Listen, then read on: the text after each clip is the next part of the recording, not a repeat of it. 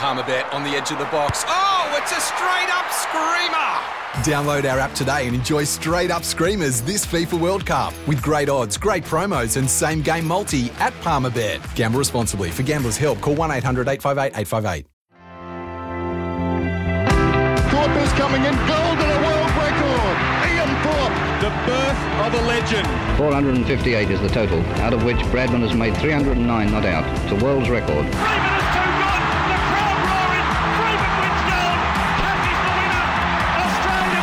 First ball in Test cricket in England for Shane Warne. And he's done it. He started off with the most beautiful delivery. Australia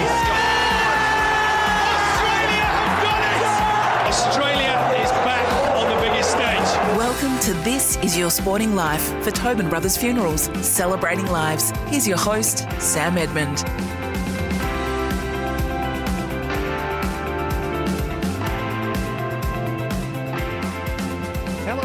And welcome to the show. As always, we're here for our friends at Tobin Brothers Funerals, celebrating lives. Today, we're joined by a dual premiership spearhead and a West Coast great. Peter Sumich was the Eagles' leading goal kicker on 7 occasions, a strong marking talisman in the powerful Eagles sides of the early to mid-1990s, even if the left footer's radar could sometimes be a little wayward. He played with, against, and was coached by some of the best in the game's history. Summer, welcome. Thanks for joining us. Yeah, good to be here. And where do we find you at the moment?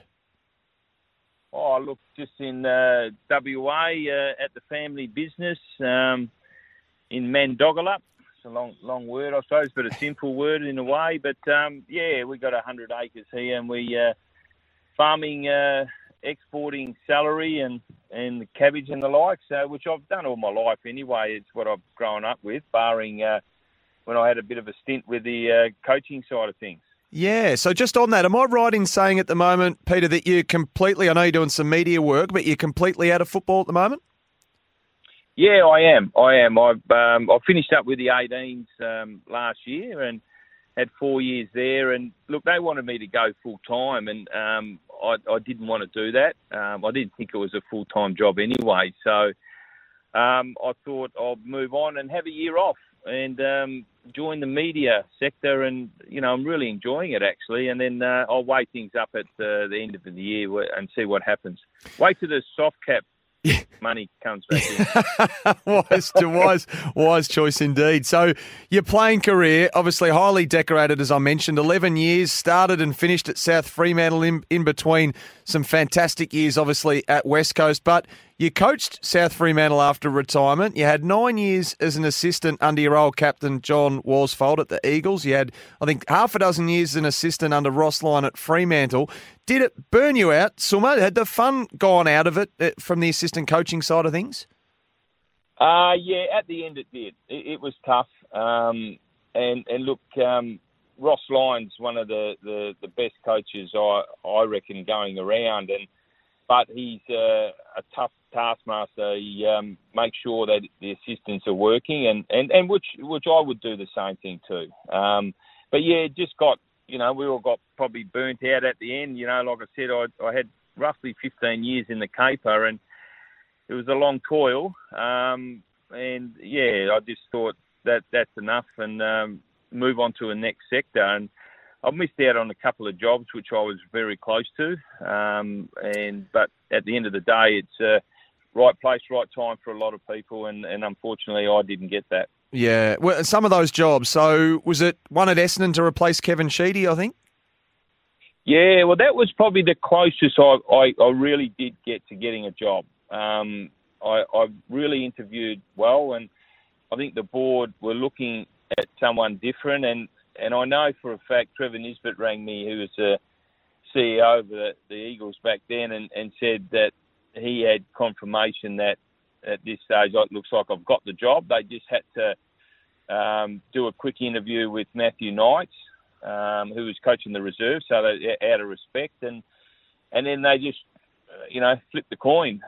Matthew must have said a few things to him to really impress him, and they just flipped the coin on it, and that was it. But I was very, very close to getting that, and of course the West Coast job, which I thought I had, but at the end of the day, West Coast probably wanted to go away from a a West Coast person, and they veered off onto Adam Simpson, which, he's done a great job.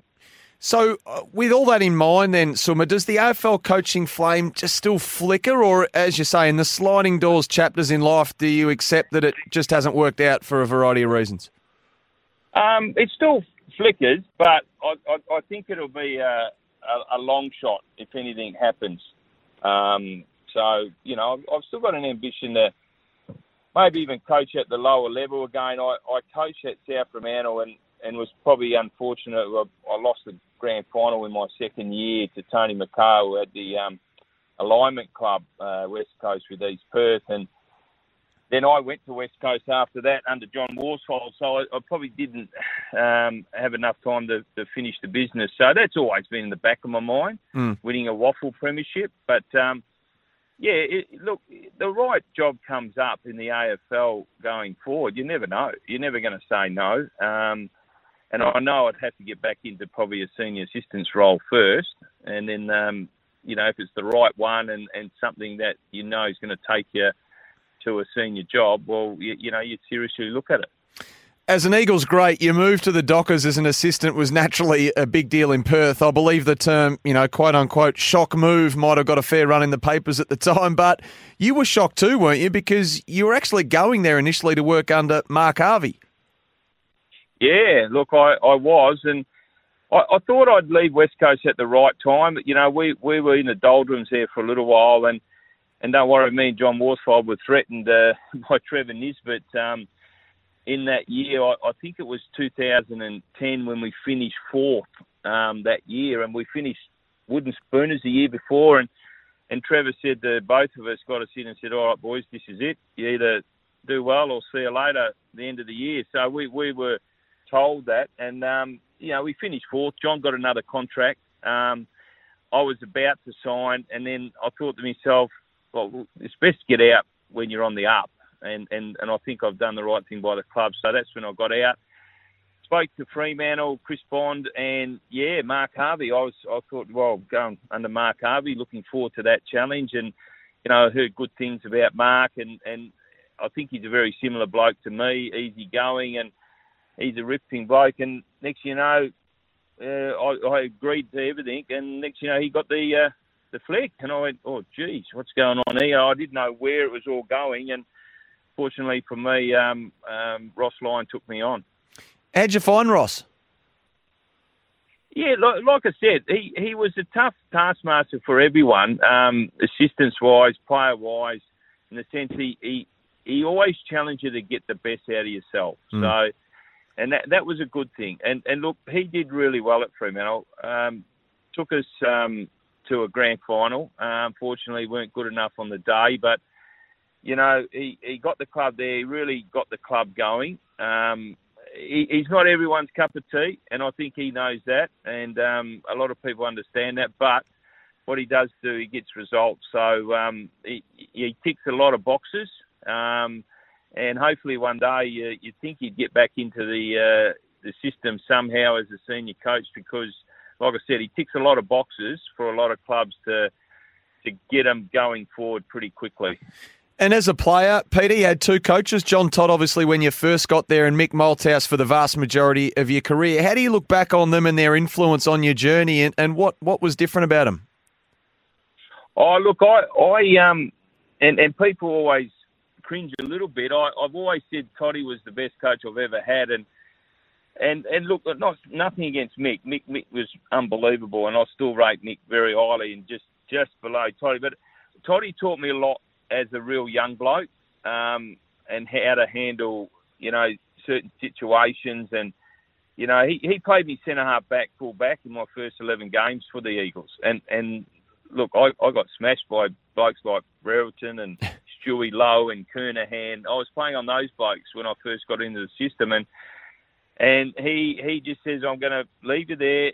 He said, as long as you learn how to play forward.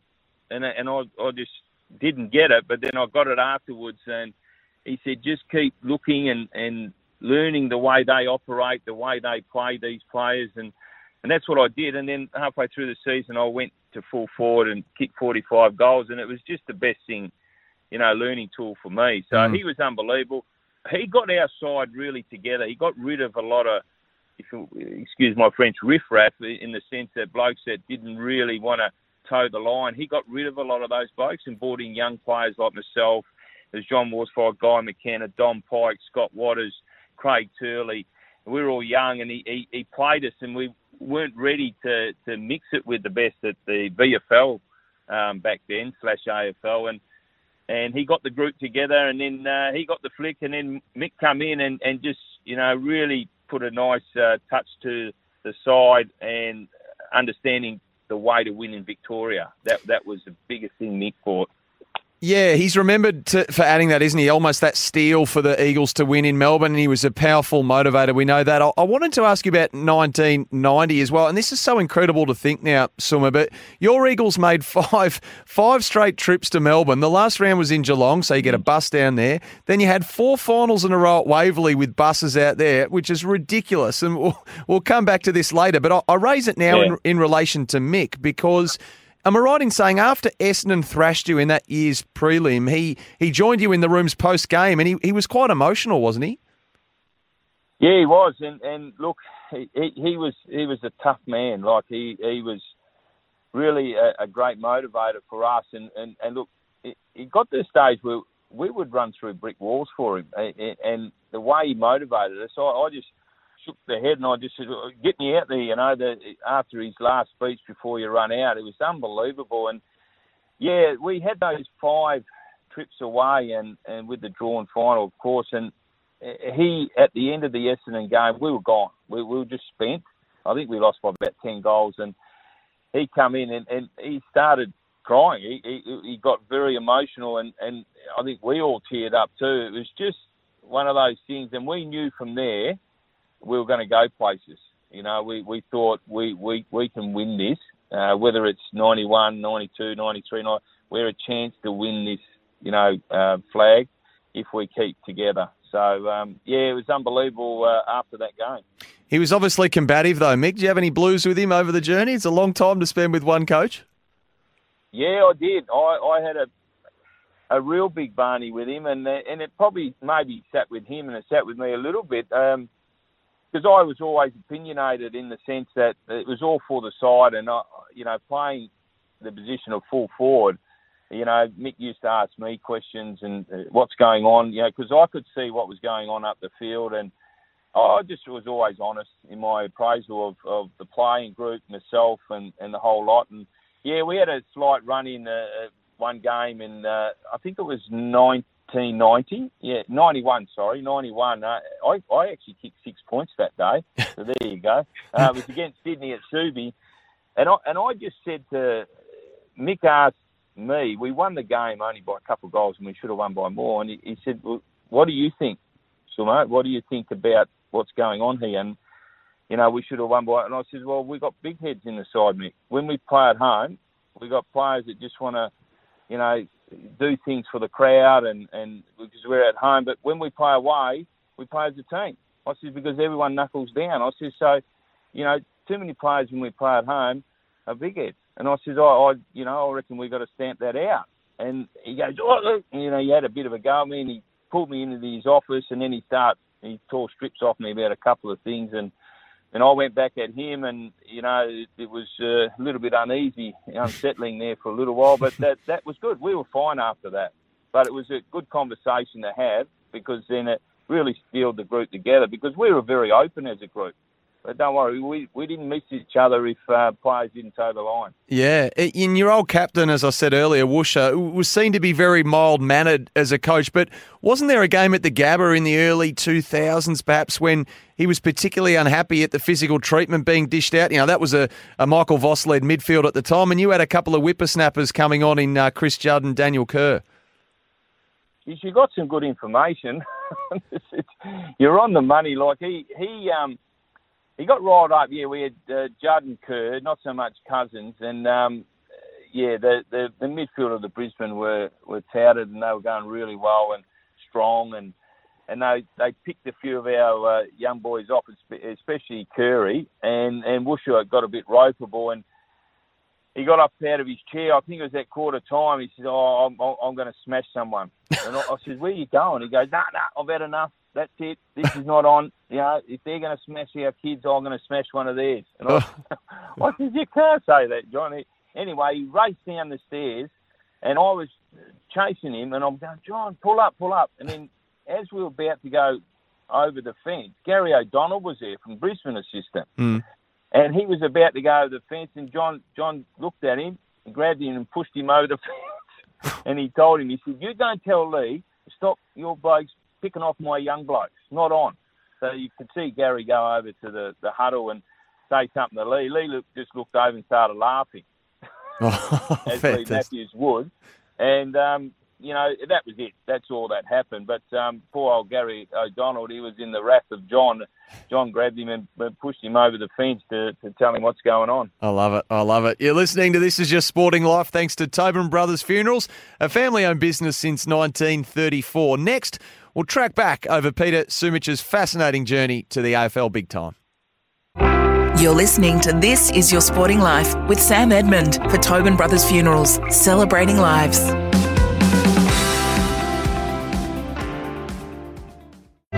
Welcome back to This Is Your Sporting Life for Tobin Brothers Funerals, celebrating lives.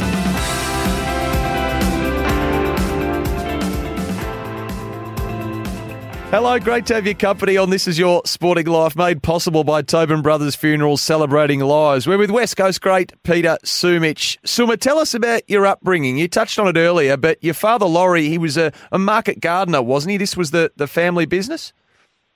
Yeah, look, he was been a market gardener all his life, and you know, he built a business with his two brothers, Jack and Buddy Sumich, and they had 8 acres, and they were exporting a little bit of stuff, and then that just grew and grew into a big company, Sumich Group, and next thing you know, they've got all these big gardens. They had over 500 employees, and probably one of the biggest companies in Australia. Well, if not the biggest fruit and veg company in Australia. Used to supply Woolworths and Coles here in WA and then Eastern States as well, and become very good friends with Costa over there.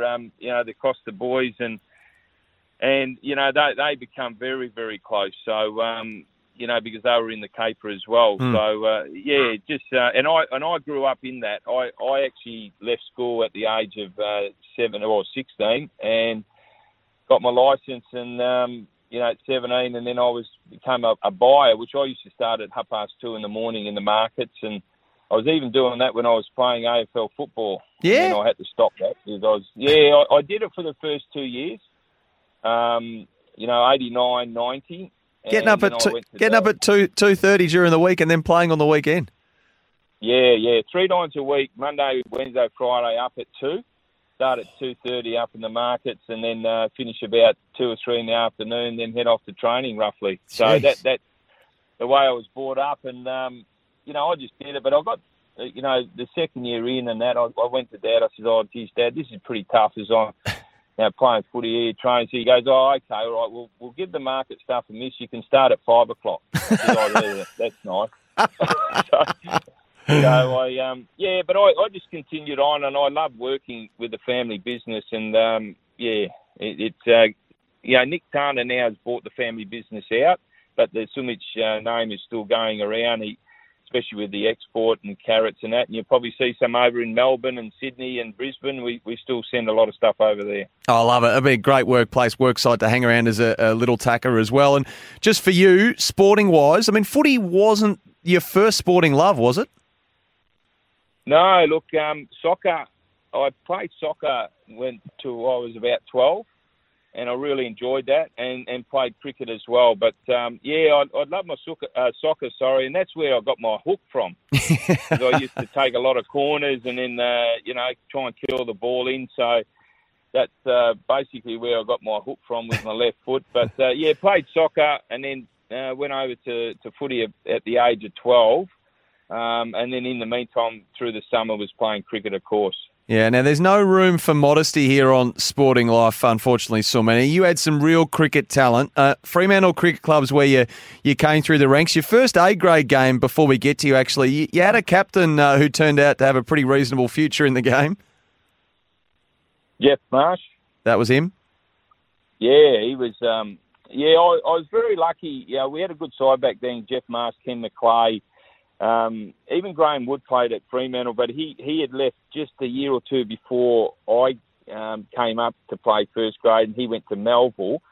And, of course, Jeff only lasted probably a year with us, and then he started playing Test cricket and the one-dayers back then. So he was off to do his job with Australia. But, I just loved cricket. Cricket was... my old man always reckons I should have played cricket instead of football. Yeah, right.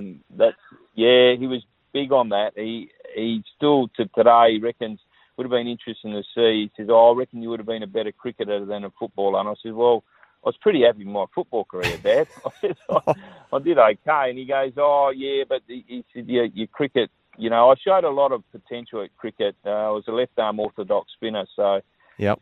Yeah, went away with the Australian 19s and toured New Zealand for 6 or 7 weeks. And it was just before the Warney era. So I was about 3 or 4 years before Warne came in. And I think Peter Taylor was playing. And so they had me earmarked for maybe to take over in that bracket there. So when I travelled away with the 19s. So why didn't you? I mean, the decision we see a lot of talented junior sportsmen and sportswomen face, I mean, how hard was it for you when it came to the choice, so to speak, between cricket and your growing love for footy at the time? Yeah, it was tough because, I love both sporting identities. It just was one of those things. I had to make a choice, and I suppose... I did it off the back that I really wanted to play for South Fremantle League because I used to watch Stephen Michaels, Maurice Rioli when I was a kid, and I just loved the red and white. And then to see those two run around with a number of others, Joe McKay and Noel Carter, who was at Richmond earlier, and he come over and played at South, and Basil Campbell and Nicky Winmar was playing, Michael Cocky. It was an unbelievable side, and I loved it. And that probably just turned me to play football. Because I just thought I want to play for South Fremantle and play league football, and I did that. And then once I achieved that, I went on to better things to get an opportunity at the Eagles. Yep, so you got your dream. You started at South Freo 86. You won the goal kicking there in 88 before West Coast ended up getting you with a pre-draft selection back in the day. So you were clearly rated highly enough to be given the number 4, which was, of course, the jumper of the foundation skipper in Ross Glendenning. Yeah. Look, he retired the year before. And look, I was very close to going to North Melbourne. I don't think people know. I agreed to terms with North, the contract, the whole lot. Yeah. And Ron Joseph was flying over on the Wednesday for me to sign the contract. And then I woke up on the Monday and I said to Dad, I want to stay home. I said, I want to go to Melbourne, and West Coast were into me, and I'd knocked them back, but they had 2 pre-picks before the draft, so I was always going to go there. I think North had pick 2, so I was going to go pick 2 to North, and then I reneged on that and went to the West Coast, and then prior to that, under Stan Magro, I flew over to Collingwood the end of '87. And stayed there for a week with Dennis Banks and Darren Mullane and the boys. And, Gubby Allen took care of me, and I was going to go to Collingwood because they were on the bottom. So they were thinking, but they actually had an okay year in '88, so they couldn't get me. And that's why I was going to go to North. Well, you commit to the Eagles, and as you said off the top under John Todd, you started back in your first season, or the first part of it, but then when you swung back forward, Summer, you kick 8 goals 2 against the Dogs at the Wacker in your 9th game, which was a then club record, if you don't mind. It clearly didn't take you too long to settle in at the level. No, especially the Wacker. The Wacker was an unbelievable ground for the West Coast team. We seemed to play really well there. Even though we didn't have a great team back in '89, we still, got going, especially at the Wacker. It was a good ground to play on it. The ball moved quick, and it probably suited me because I was, young and enthusiastic and moved quite well. So if the ball ever hit the ground, I swooped on it, and I was lucky to kick 8 that night. You're with This Is Your Sporting Life, brought to you by Tobin Brothers Funerals, celebrating lives. Just jump online to find them at tobinbrothers.com.au. We'll be back with former Eagle star Peter Sumich after this. You're listening to This Is Your Sporting Life with Sam Edmund for Tobin Brothers Funerals, celebrating lives.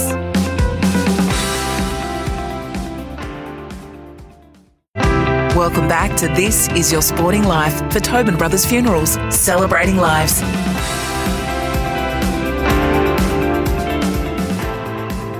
Hello, we hope you're enjoying this week's edition of This Is Your Sporting Life. We're chatting with West Coast goal machine Peter Sumich. Summer, your side make their run in 1990, the West Coast. You have a tremendous season personally. You kicked 90 goals, but I suspect you'd have traded all of them back to see your post-siren shot go through against Collingwood, of course, that year's famous drawn qualifying final. You wouldn't have talked about this too often over the years. Yeah, I have a fair bit, but... it was just one of those things. It was, we weren't expected to even get close to Collingwood. If you're talking odds, we would have probably been 3 or 4 to 1, and Collingwood odds-on favourites to beat us. And we just played really well that day. And if anything, we should have never got in that position. We should have probably been a couple of goals up at the finish. But, when you got a Peter Dacos running around and kicking goals like he did at the end of the last quarter, it was a tough gig for us. But I look at that kick or remember it, and I think to myself, I would have done a check side kick if I had it over a game. But I looked at the scoreboard knowing we were 1 point down. I thought, geez, if I do a check side and I don't get it right, I'll probably go out in the full. So I play safe and knowing that I'm a certainty to kick a point with a drop punt. And a really good chance to still kick the goal. And it just virtually went over the top of the goalpost, just to the right-hand side of it. But, it was just over the goalpost. And we touched on that run of interstate games that year in 1990. Your last 5 of them with that draw, obviously the last home and away game of the season against Geelong. You're over to Melbourne 5 times in a row with buses from airports and such. The travel, I mean, how hard was it, Peter? Because we on the Eastern Seaboard, we probably got a greater appreciation of it now. But can you give us an insight? I mean, it must have been enormously difficult to win games consistently and obviously to win premierships when you're travelling every second week like that. Oh, yeah, it was. And we didn't have any... we were sitting on planes and everyone now drinks water and all that. We drank water, but we had Diet Coke, orange juice. And, you're getting the meal from the plane. It was Qantas back then, and we were just doing what normal blokes would do and eat whatever came our way, and not understanding any of what they get now and how they do things and the nutrients they get now to play and water and all that. I remember we had the buffet on a Saturday morning before the game at the hotel. Load up. There was no free meal. It was a buffet, and then I just loaded up. I just thought, I better eat here. This is free. So that's how you thought back then, not knowing you're playing a game in 2 or 3 hours. But that's the way it was back then. We didn't know, we didn't understand, but as the years went on, we slowly got a hold of it. Was 91 your best season on a personal level? I mean, 111 goals, but you also kicked, when I had a look at it, you kicked 89 behinds. You've had 200 scoring shots in 25 games somewhere, and that's not counting. I'm assuming there'd be a couple that missed altogether as well. Yeah, look, I put it up there. I think 92 still is my best year. I missed, I think, 4 or 5 games and kicked 84 goals and, 18 in finals and, that year and over 3 games. And look, 91 was unbelievable for me, but the side had an unbelievable, we were on a roll. So I was part of that role and I played, my role in the side and as a full forward. But, geez, we had some players running around, Craig Turley especially. He was outstanding that year. Peter Matera, you had our backline, Jakovic, McKenna, Worsfold, Brennan, McIntosh. So, we were on a roll. But in 92, I had my ups and downs with my injuries, and I thought I played some really good football. throughout that season. And I remember, I think one game I played at the MCG in 92, I kicked 11 goals, 9 against Essendon. And I reckon that was my best game ever. I just everything fell into place. But, I think 92 was probably just outweighs 91 marginally. 11-9. I mean, you're kicking in general. I mean, as you said, you kick some bags, 13, 11, some 8s, some 7s, but there are a few games. You mentioned, 11 goals, 9. There was a 5-8 I saw, a 6-6, an 8-7. Yeah. Was it mental or mechanical? Are those corners to blame for the hook foot, or is it just as much mental? Can you bring us into the psyche of a full forward when it comes to leaning over the ball for these set shots, Sumich? Yeah, it was more mental. I don't think it was technique because everyone's got their own technique, and I think it works for majority of the time. So it is a mindset, and it depends on the game. I was probably a player that, I took it for granted a little bit. If we were up, I would be relaxing a little bit more than I probably should have, having shots for goal, and that's probably why I missed. And if we needed goals, I would knuckle down. I was that type of player. I was, because I just love the game and I like to be competitive. But if we were winning and knew you were going to win, I just probably my mindset was off marginally, and that's probably why I missed. But come finals time and all that, I don't think I missed too many in the finals and important games or an important quarter where we needed goals. I used to knuckle down. So to me, it's always mindset with every player. I don't think it's technique. Most players have got a good technique, and even today's game, it's mindset. It's pressure of the crowd, pressure of the moment. Fatigue comes into it marginally, but mindset plays. It's funny, you can go and kick all these goals at training and you go, ready to go, and you put 40,000 people in front of you. It's a different mindset, and that's what happens. So no one can tell me any different. I've always said it's a mindset thing. You saved some of your best work for finals. I mean, no one can dispute you're a big game performer. The 92 grand final, obviously, against the Cats, you kicked 6 goals, 1. You gave a sitter off to Peter Matera. But that one behind in the first half, I mean, that was enough for your mum to get a phone call at half time on the day, wasn't it? Unbelievably. Yeah, it was. Look, Mum and Dad came to the 91 grand final and they were disappointed. So the 92, they said they're not going to go because they thought they might jinx us. So they stayed home, and I kicked. I think it was 2 goals in the first half, and I kicked 1 point. Yeah, it was in the first quarter, I think, or second quarter, and then at half time, back then you had the phone book, so you could just look up a name and ring that phone number, and someone rang my mum and dad's home number, and of course, Mum answered it and got abused. For me saying that, your son's going to cost us the grand final. He can't kick. He's hopeless. Jeez. He shouldn't be in the side because he's going to cost us the grand. So he had someone on the phone and Mum got off and she was crying and all that. And, she put the phone down before Dad could get to it. So, yeah. But, that's just the way it was back then. You get the accolades and you get criticised at times. Yeah, I guess the equivalent of that nowadays, Summer, is a tweet or an Instagram post about someone's multi getting buggered up. So it just hasn't changed. Just the way it's delivered has changed. It was shocking. Hey, that dominant period for West Coast, flags in 92, 94, a lost grand final, 91, when the side had lost only 3 times, I think, in the home and away season that year. So was 91 the one that got away, do you think, or was it 1993 when you didn't quite get there? I reckon it was 93. 91, we were the best side all year, no doubt, by far. But Hawthorn, you can't take anything away from them. They were the best side on the day when it counted, and we didn't match them. So, we had a great year, but on the day, Hawthorn too good. 93, we fell asleep at the wheel a bit, got going. It was the year where, remember, we won our final here and we should have played Essendon back at home, but because of the contract with the MCG, we had to play Essendon at the MCG, and then we lost by 3 points. Now, I got no doubt that game was played at Subi. We win that, and I reckon we go very close to winning the grand final, if not win it.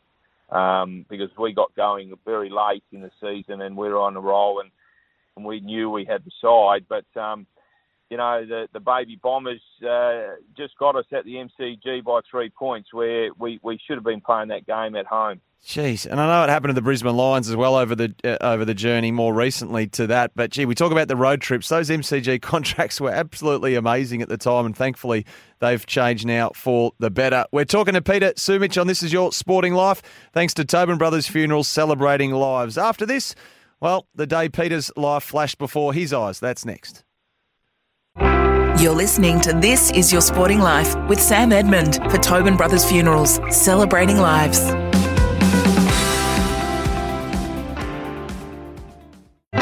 Welcome back to This Is Your Sporting Life for Tobin Brothers Funerals, celebrating lives.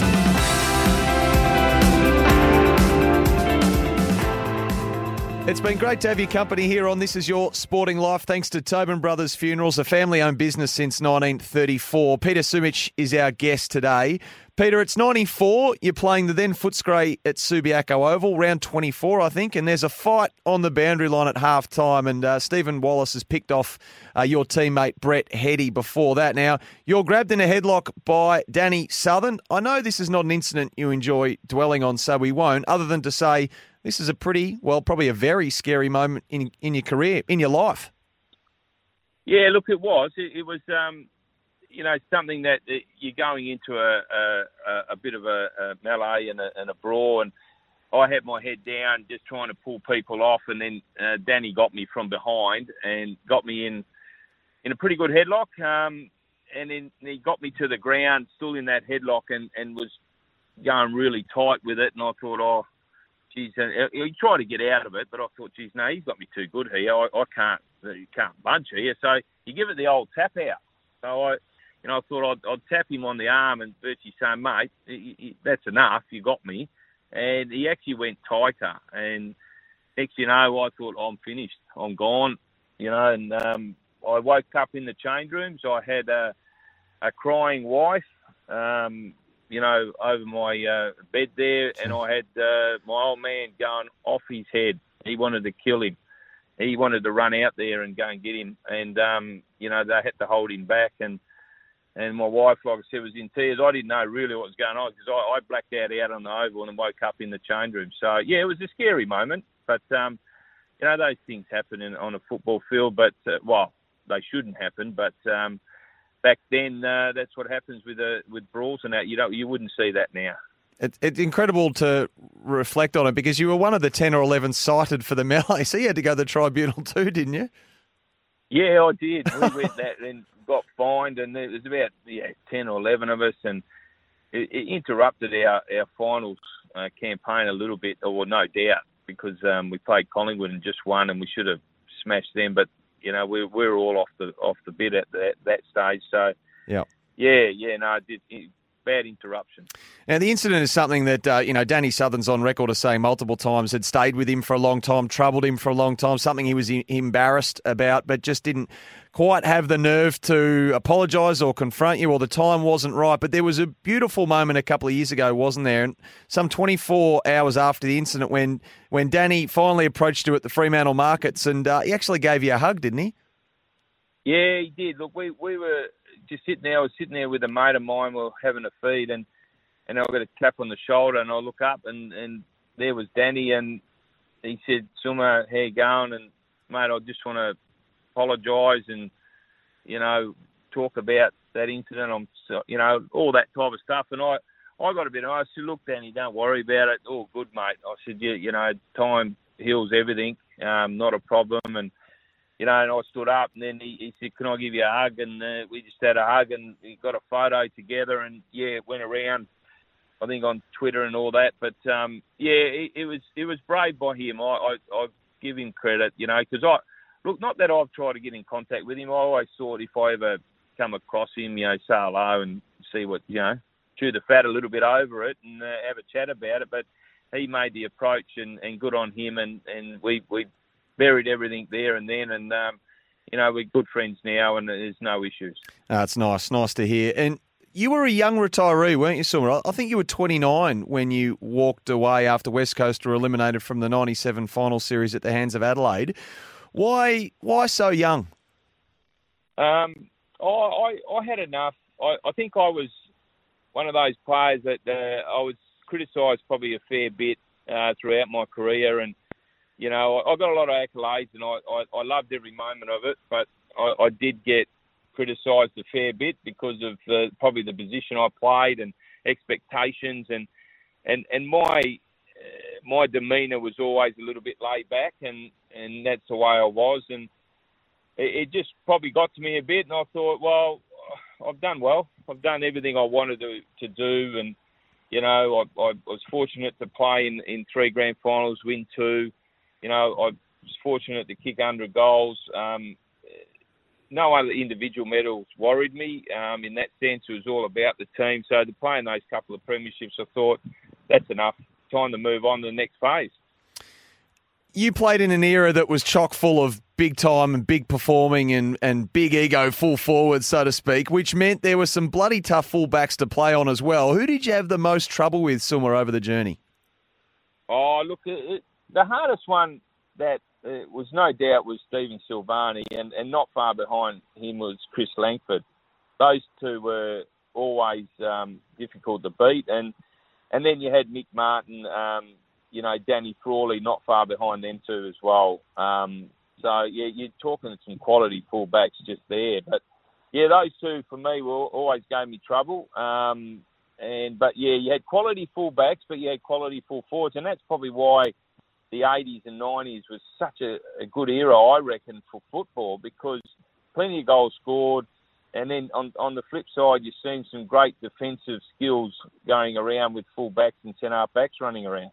Now, this might be a bit of a tough one, an unfair one to put to you because you played in so many good sides and, as we said, a couple of premierships along the way and a grand final on top of that you lost. But the most talented player that you played with, Summa? Oh, look, it's got to be Peter Matera, and not far behind him is Dean Kemp. So yep. Those two, for me, were just unbelievable. There was a player, if you're talking about, so they were midfielders, and I haven't seen a bloke handle the footy like Peter and Dean Kemp. But if you're talking a tall player, and some people might remember him, Stephen Jackson. Yeah. He played with us and then went to Richmond. I've never seen a tall player, 6'3", 6'4", handle a footy like he did ever. He had more talent oozing out of him than I've ever seen, and he was the most talented tall footballer. I don't care what anyone says that I've seen ever.